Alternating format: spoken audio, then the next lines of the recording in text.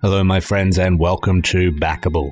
Today, Tim is joined by Chad Willardson, founder and president of Pacific Capital, a wealth management firm in Southern California and author of the book Stress-Free Money. We discuss the lessons Chad learned from his time with Merrill Lynch and how they helped shape the creation of his own client-centric wealth advisory firm.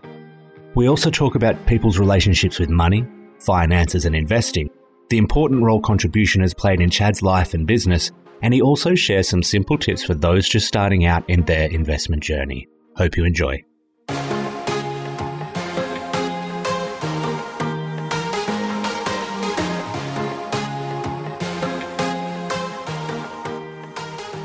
We've been talking a little bit about with our community, that whole idea of having a break or periodically almost enforcing a break. Is that something you've been doing sort of your whole life? The last 7 or 8 years, for sure, intentionally, I have tried to become more intentional on taking time away from work and unplugging. And now it's become an obsessive, almost like a challenge. So, has that aligned when starting your own business? Because we sort of like in the very beginning, I was just grinding. I mean, I left the corporate world. I was at Merrill Lynch for 9 years, big global Wall Street investment bank, and built a very steady and growing business there at Merrill Lynch. And in 2011, I left and became an entrepreneur. In the very beginning, I was honestly working 17 to 18 hours a day. I'd come home sometimes at midnight and I'd be back in the office at 5 a.m. just because I had to build it back from the ground up after building a business for 9 years for a big corporation. Wow. And the whole goal was to really create a company that I would want to be a part of and that my family and friends would want to be a part of, not only as teammates to me, but as clients, and just to build something that was more of a client-centric business that was great for lifestyle for myself and for my clients. And so that's something that I've done by design. Yeah, right. And it's interesting with the pandemic last year, I love to read. I read about 150 books a year. It's kind of crazy, but I love to read nonfiction books. And I read a book called The 5-Hour Workday about a surfboard company in San Diego, California, not too far from me. And he basically talked about how they cut their office hours to 5 hours a day, and productivity actually went up and sales went up. And I was so fascinated by it that I read it again. I read it a second time. And in our industry, in financial services, it's a very work grind culture. You know, everyone's wearing suits and ties. You can see I don't wear suits and ties. I gave up on that. And it's almost like, how many hours did you work? I got to brag how many hours I was at the office. I was at the office, 90 hours this week. Oh, I'm putting in the grind, and I was at the office, this and that. I realized if we can get great results for clients, if we can be there when they need us without destroying ourselves personally and our own personal health, let's give it a shot. So I didn't go to 5 hours because that's almost impossible in our industry, but I went from 8 a.m. to 3 p.m. I switched our office hours from 8 a.m. to 3 p.m., Monday through Friday, for all employees. Yeah. And we track our productivity, we track our tasks, we track everything that we do. We're very organized in that manner. And our productivity and our effort and our inputs have significantly increased, though I decreased the hours for work for every single person on our team. It's really interesting. Yeah. It's crazy to me. It's like, and I say, look, I want everyone to be really focused when you're here. So put your cell phone away. Don't get on Facebook. Don't get on social media. Don't be surfing the web. Like, come in and get to work, get focused, work hard.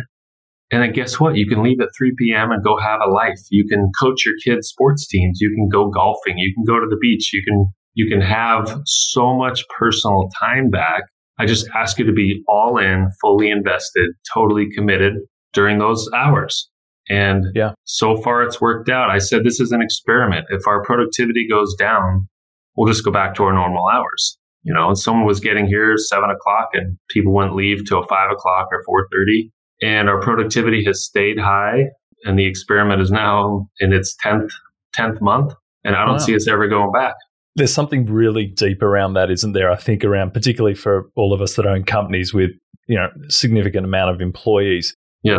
you've just jogged my memory, and you were talking about what was the name of the book, so we can take. So it's a lesser known book, but it's called The 5-Hour Workday. 5-Hour Workday, because I remember about 20 years ago reading Ricardo Semler's book, who runs a Brazilian manufacturing, and he's got a couple of TED Talks, but he wrote a book called Maverick initially that talks about that balance around this whole idea of people's lifestyle and designing the company around that. And he had significant success around that. Then he wrote a secondary book called The 7-Day Weekend, which is started off the thinking of a lot of these types of, organizational structures and how we look after our people and how much wasted productivity is there just because there's the time. I had the same experience working at a property developer, which was everyone was competing to be last at the office. Yes. And I was never around that. So I would leave sort of at 5 o'clock, which I thought was a reasonable 9-hour day because we'd start early. And you see these guys with families.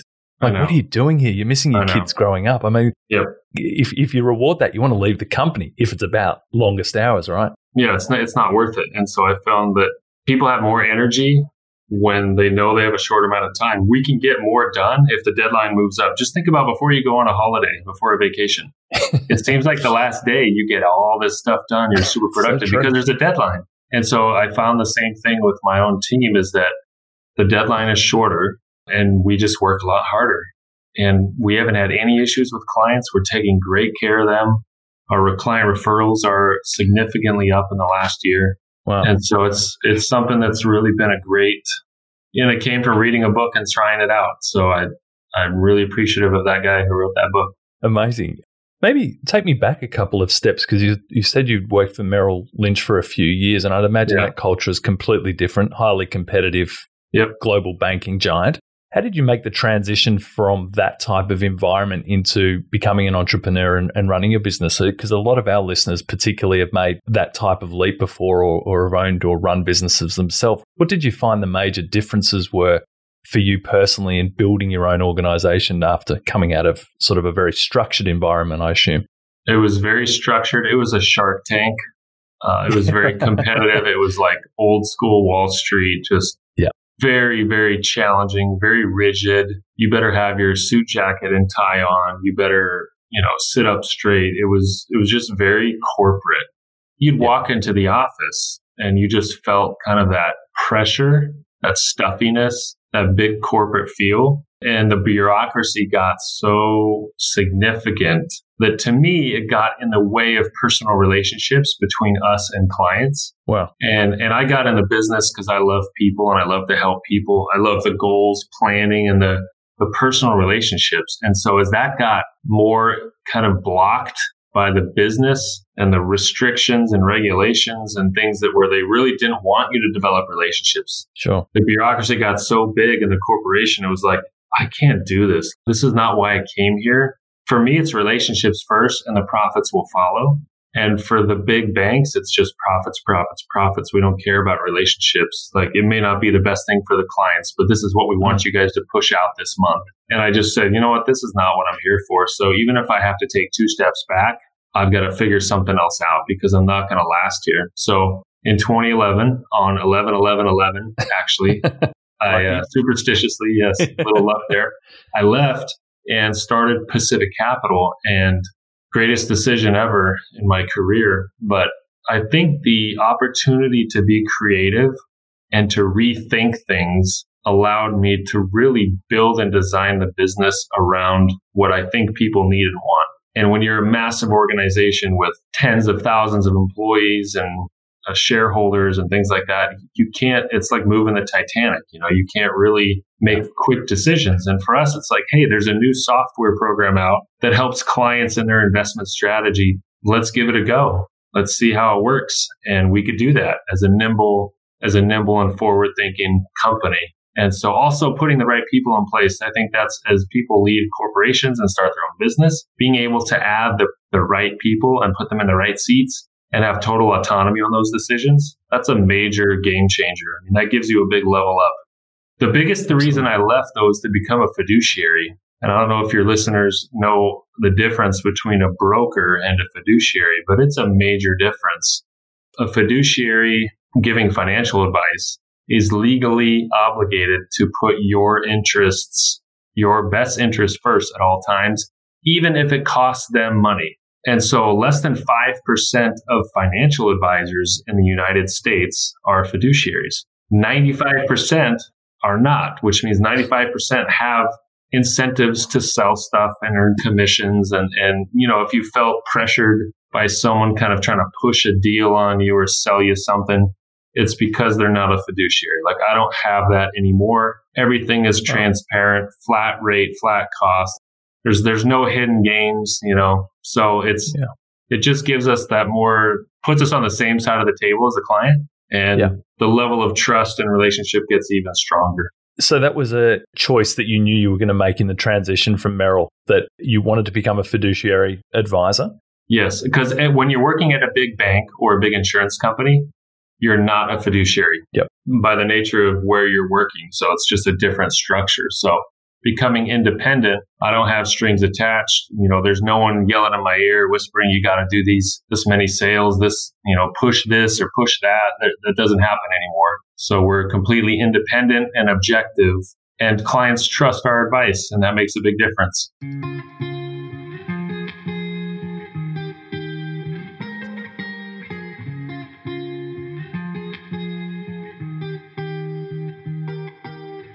As I said, for many of our listeners, they go through an interesting transition. So a lot of the guys here and the people that we know, and particularly we've got a similar sort of client base, as I mentioned, through our performance consultancy. They are entrepreneurs that are growing an asset being their business. Right. And probably, in my observation, one of the things that is neglected probably a little too long is the reinvestment in the business being the right thing to do at the early stages, but thinking of the business as the asset they're going to sell and retire, which I differ in terms of risk management, where I think at a certain stage of your business, you need to start drawing some of the profits out and make sure that you're financially protected, because business is business, right? In terms of business owners and entrepreneurs you work with and people that are beginning their financial journey now, it might be beginning later. Mm-hmm. In terms of a general philosophy, and we'll talk about your book in a minute, but as a philosophy around the way you see money and the way that you should be considering that for maybe you or your family, how would you approach advisory at the start? Not obviously specific investments, but just as a mindset of how we should think about money management as entrepreneurs and people building businesses.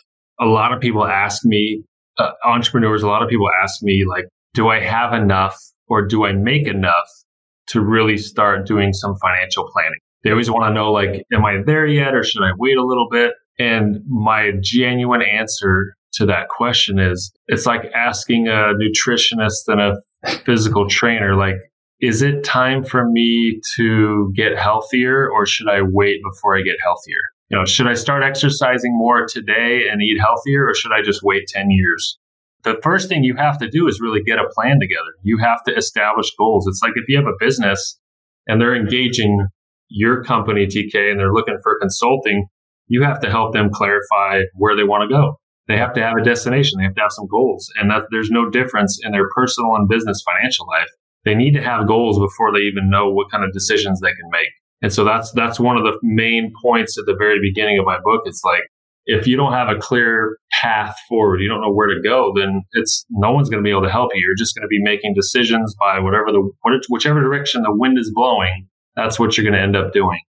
So you've got to start treating yourself like a business, your life and your family, in the sense that I need to keep track of some things and I need to know where I am and where I want to go in the future, because that's the only way you're going to make progress.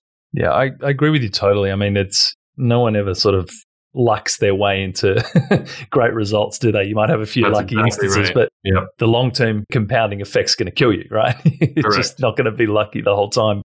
Tell me a little bit. Obviously, the book's a great achievement, so congratulations, by the way. Thank you. I think anyone who's been able to produce something like that. But was that part of your education process for prospects and clients coming in, that you wanted to share sort of a philosophy of, obviously something they can take and get to know you a little bit better, but the way you approach? Was that the idea behind the book? It's a good question. It's not like I always wanted to write a book, but I did have a lot of clients say, yeah, I think I get a lot of outreach on LinkedIn, and people are always asking for, hey, can you send me the podcast you've been on, or what would you do in this situation? And I have so many stories from the last 20 years that it was like, how can I put them in a package and share them but only like really have to do it once and just make it right. You know what I mean? So yeah, totally. So I wanted to gather the best insights and lessons and stories that could help people get closer to financial freedom. And that was really my goals, because I don't like to see people so stressed out about their financial life. People are intimidated, they're overwhelmed, they're stressed out, they're wondering if they're okay or if they have enough. And so it was like, I want to help people wherever they are, whether they've got 100,000 or 100 million. I want to take them from wherever they are and take them to a greater place, both mentally and financially. And so that was really the goal of the book. Certainly, it has reached more people than I expected. I'll tell you this quick story, but we got on some bestseller list. It was an email blast globally, top 5 books for personal finance and wealth management. And they sent it out, and they had a link to buy the Kindle version, which was like 99 cents. And we got an incoming email from someone in Guatemala. And I was like, well, for sure, that's probably spam. I don't have people in Guatemala trying to contact my company. Anyways, It turns out it's a guy that owns tons of businesses and very successful, very wealthy in Guatemala, has more than $40 million of his business and real estate and other things like that. Read the book on Kindle, bought the book, physical copies, sent it to his adult children in the US, and now, as of a month ago, became a significant client for Pacific Capital. It's incredible. Because he read the Kindle book from a newsletter. He read it in English, his second language. And it's just stuff like that where like I never could have imagined. You combine Zoom technology adoption with the book, and it's like the world is flat. The opportunities are endless. It's actually a great story. It's quite incredible. And I think particularly with, you being an entrepreneurial focused guy, me being the same, it's these 1%ers, the things that play off these sort of not higher risk strategies, but the things you do that you sort of could easily not write a book. You could easily not send an e-newsletter. You could easily not. But when they hit every so often, it's a real game changer, isn't it? It's a real shot in the arm. It is. Yeah, I couldn't have imagined it. I mean, most people, they say, well, I want to, like 2 years ago, I want to do business with someone who's really close in geography to me. And here we built enough trust over Zoom with a gentleman in Guatemala, and now he's a significant client, and we're working with him and his CPA and his assistants, and we're getting things organized for him. And 2 years ago, that never would have been possible.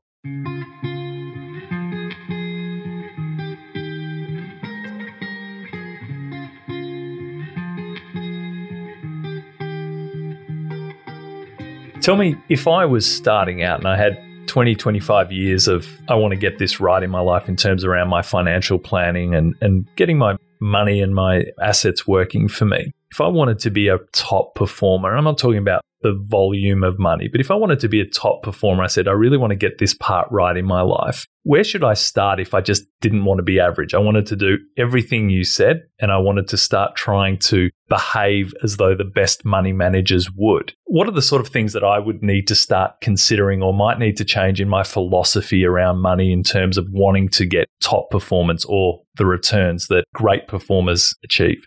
I would say the abundance mindset.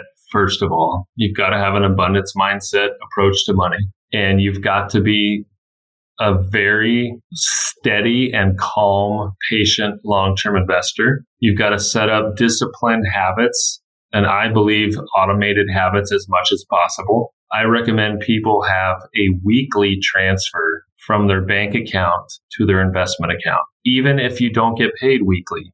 I believe the compounding effect of putting money from idle cash at the bank into working investments every single week, I believe it's mentally good for you. I believe it also takes advantage of buying investment declines, and it's good for the compound interest effect of it. But the clients who are most successful, even if they're starting young and they don't have lots of money, is setting up a weekly habit to where that money just you're continually putting a little bit of extra coal on that fire, and you're stoking the fire, and you get a bonus, or you get a raise, or you win a big deal, you put that in the fire, and every week you've got more stuff going in there. And then you look back.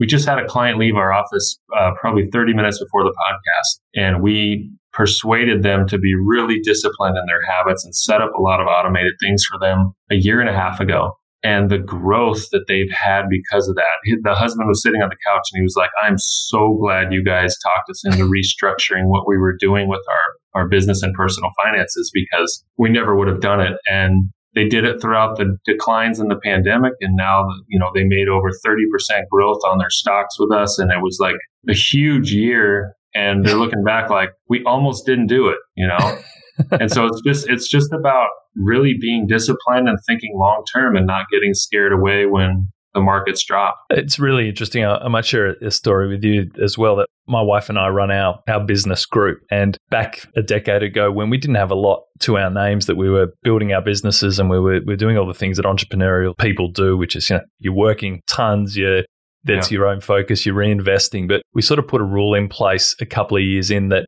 we could probably do this forever. We need to change our habits. So we just decided that 50% of all our earnings would go into investment. And if we couldn't eat, then we would find a way to eat, right? Like that sounds dramatic, but you find a way to balance it. Now, a couple of those, you go through 6-12 months where it's a tough period, but that's become a habit of ours now that we just work on a percentage, that 50% direct debit goes into an investment account and it needs to work for us. Now, a few years that was tough. As it started to compound, you started to grow the amount coming in. It's been very much a personal game changer for us, because it's obviously becomes a significant amount, but you don't look at it as, it's just the feeling it's not our money. It's money that's going to work for us. And I couldn't agree with you more. It's been such a game changer in the way we approach investment, because it also de-risks feeling it's, should I grab more of my money, as opposed to it's been allocated. That's a completely different mindset. Correct. If you don't tell your money where to go, it will tell you where to go.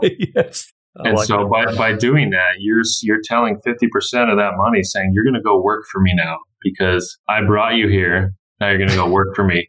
A post I did on LinkedIn this last week, I said, cash is trash because the governments are printing trillions of dollars around the world and interest rates are basically zero or almost zero. Yeah. You are not incentivized to have money doing nothing. And so when people sit around and they say, well, I'm going to wait, we'll see what happens. I'm like, would you hire people in your business, have them go sit on the couch and say, don't work for me yet. I want you to just sit there until I feel ready to have you start working. Of course you wouldn't. So it's the same thing with your money, like what you're doing with your 50%. Get your money immediately working for you and think long term.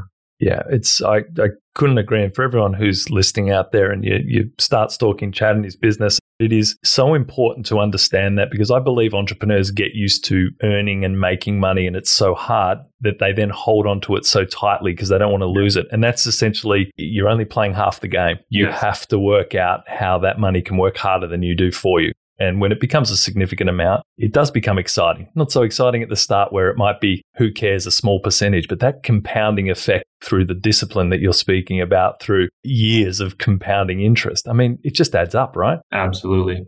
No doubt. Tell me, the thing that I was really excited to get you on to Backable was some of the stuff you're doing outside finance. It's great to hear about the things you're doing, but you've been a guy, it seems your whole career, that's been around contribution, giving back and being involved in things that are quite remarkable. Could you talk a little bit about how did you get started in this whole philosophy of contribution first? I have to give credit to my parents and grandparents who taught me a lot about giving and service. I was in the Boy Scouts program.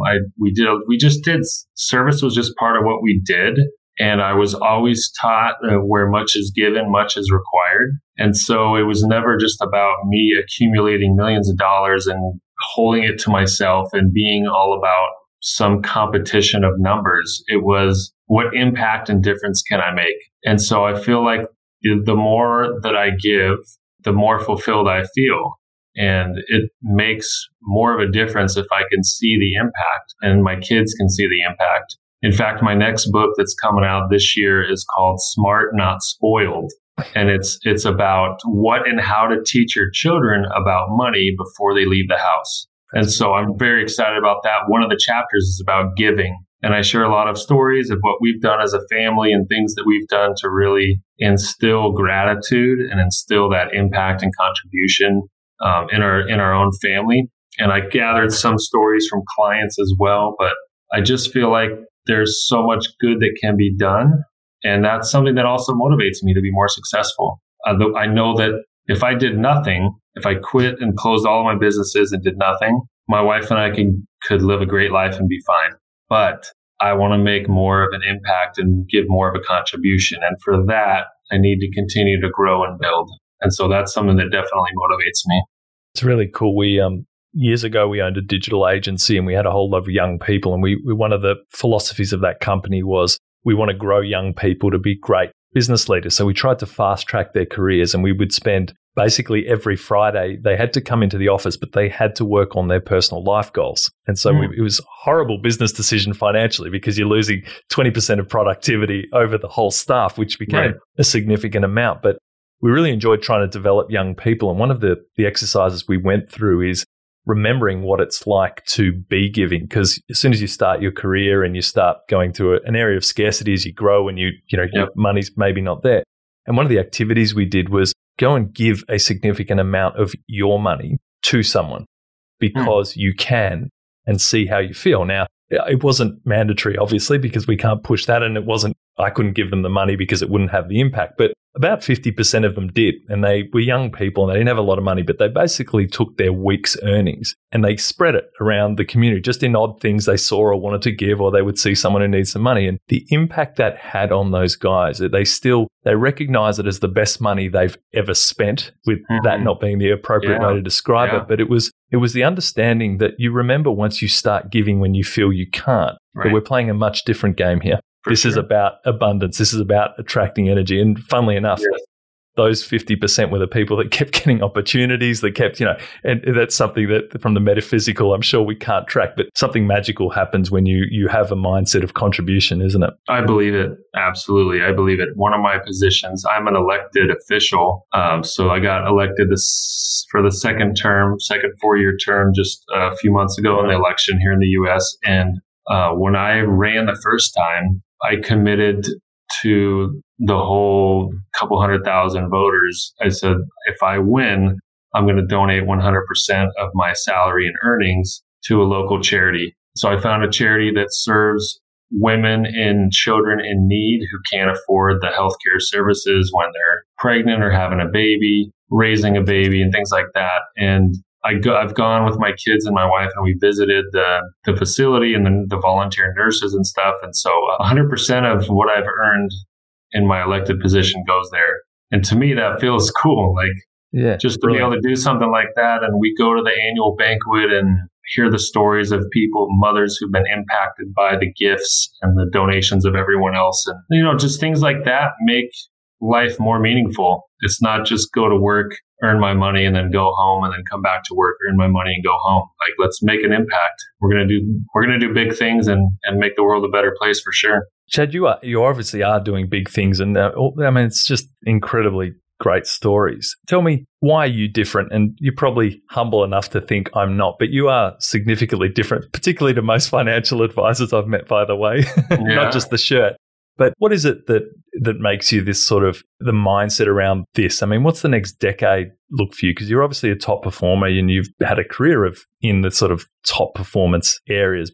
Just to get into a big bank like that, you need to be great. Just to run a business like this, you need to be doing something right. What do you think it is about you that makes you so dogged to get this stuff? Because it doesn't feel forced. No, it's not forced. I feel like once I could fully be myself, then I could impact more people. And I felt like I was held back and restricted in the corporate suit environment. And so my vision just continues to expand about who I can help serve, whether that's my team members and employees, clients, obviously my children, extended family, community. It's like, what can I do that I care about? And some of the causes I care about, like teaching children and young people about how to be good with their money so they're well prepared for adulthood. And so that's why I'm like, I have to write this next book because I feel like it's going to impact a lot of families. I don't want money to be a taboo subject at the dinner table. So I'm going to give you actual ideas of how to talk about stuff that most families maybe have a hard time talking about, because we pass on the money blueprint that our parents gave us. If they were stressed about money, we're probably going to feel stressed. If they were anxious or feeling scarcity, if mom and dad argue about money, you might think money's a negative thing. If you watch some even Disney movies as a kid where the rich guy is really evil, it's the bad guy because he's greedy, has lots of money. Like, I want to change that. I want people to see that as it's not the bad guy who has money. Money is a magnifier. If you're a great, giving, generous person, then having more money, you're only going to be able to do more good. If you're a greedy, jerk, arrogant person, yes, having more money is just going to bring that out. But I don't believe that money in itself makes you who you are. So hopefully that answers it. Absolutely. I think you'd have a better perspective of what makes me different than other financial advisors. I'm not really rubbing shoulders with my peers as much. Well, I think, and I don't want to use the term new age, but our private company, our management consultancy is called Philotomo, which is a Greek word, which means philo meaning friend and timor means to honor. And the whole idea is you've got an obligation as a good human to honor your friends, and your friends being your community and your people. So if all you do in life is leave people better off with the interaction you've had with them, you're doing good. And I think this whole idea around wealth creation and money, I couldn't agree with you more, because I see so many people that have poor, it's not a money mindset. They look at this thing as it is a taboo subject, or it is something that's evil. Where for my clients, even if you make a ton of money and you don't do anything with it to serve, even by creating the economic impact, even being able to pay your taxes, even being able to contribute, that's fine. You've done something. You don't have to go and give it away. You don't have to. I don't care what you do. That's not my judgment. But the reality is the more you can contribute as someone who earns and creates opportunities for others, you've still got a level of contribution. That shouldn't be something you're nervous about. You don't want to see people, you're driving a sports car. To me, I look at someone who drives a sports car and go, I wonder how they've contributed to the community, because at worst, they've paid more taxes. At worst, there'll be a lot of people now that are writing going, that's not necessarily the case. But a majority, the 99% do. It's a contribution, isn't it? And there's no shame around looking at money as a vehicle to give your family experiences, contribute to the community. It's a means to an end, and there's no shame around it. As long as you keep in my opinion, if you keep relationships above money, if like my family and my faith in God is more important to me than money, and it always will be. And that's how I prioritize my life. I'm not going to ever put money above those things that matter most. And therefore, I believe that I can be level-headed and make decisions about money that aren't tainted, that aren't twisted by greed. If you're a giver, if you're giving and you're contributing and you're caring with the success that you have, then I don't think you're ever going to be swallowed up in your own ego as well. Like one thing in the last 2 years, at least 4 of my employees bought their first homes here in Southern California, and it's expensive to live in Southern California. That gets me really excited. Like, I love seeing the success of people on my team. It's something that gets me up in the morning, and it's like, hey, I'm creating opportunities for not only our clients, but the people who work here. And I think that's something that every business owner can relate to, seeing their people get more successful. Again, I couldn't agree more. And I think it's not always big changes that need to be made, right? For someone who may not have bought their first home or are still struggling to find abundance in their wealth creation, it's some habits right at the start, isn't it? And allowing time to compound that as we go along. Because I agree, a lot of people want to, when they decide they want more money, they want to change it straight away, but it's not a process like that. You have to respect the process. I assume that you've got a similar philosophy. I agree. Yes, absolutely. Chad, it's been really great to chat, and I appreciate your time and everything you're doing. For all our listeners, check out the links below. You can see Chad's book and his upcoming book, as well as the links for all our US listeners. But now hearing that you've got clients in Guatemala, you're a global business now. So for anyone... For sure. Switzerland, Netherlands, and Guatemala. So anyone who's interested in speaking to Chad or people in his business, they're okay just to get in touch? Absolutely. Yeah. If you go to our website, pacificcapital.com, you can schedule a free goals conversation. And frankly, like, even if you just have a few financial questions and we can help you at no cost, I'd be happy to do that for any of the listeners. Chad, I appreciate your time, and I know our listeners will equally so. But thanks again for coming on to Backable. It's been great to get to know you a little better and having a chat. My pleasure. Thank you for having me.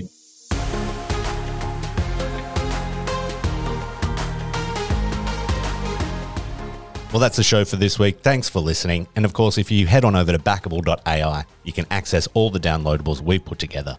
Now, if you want to stay up to date with all things Backable and Philotomo, then make sure to join our Facebook group and follow us on one or all of the platforms you can find in the show description below. As always, if you have enjoyed this week's podcast, please don't forget to like, subscribe, and leave a review. That's all from us for now.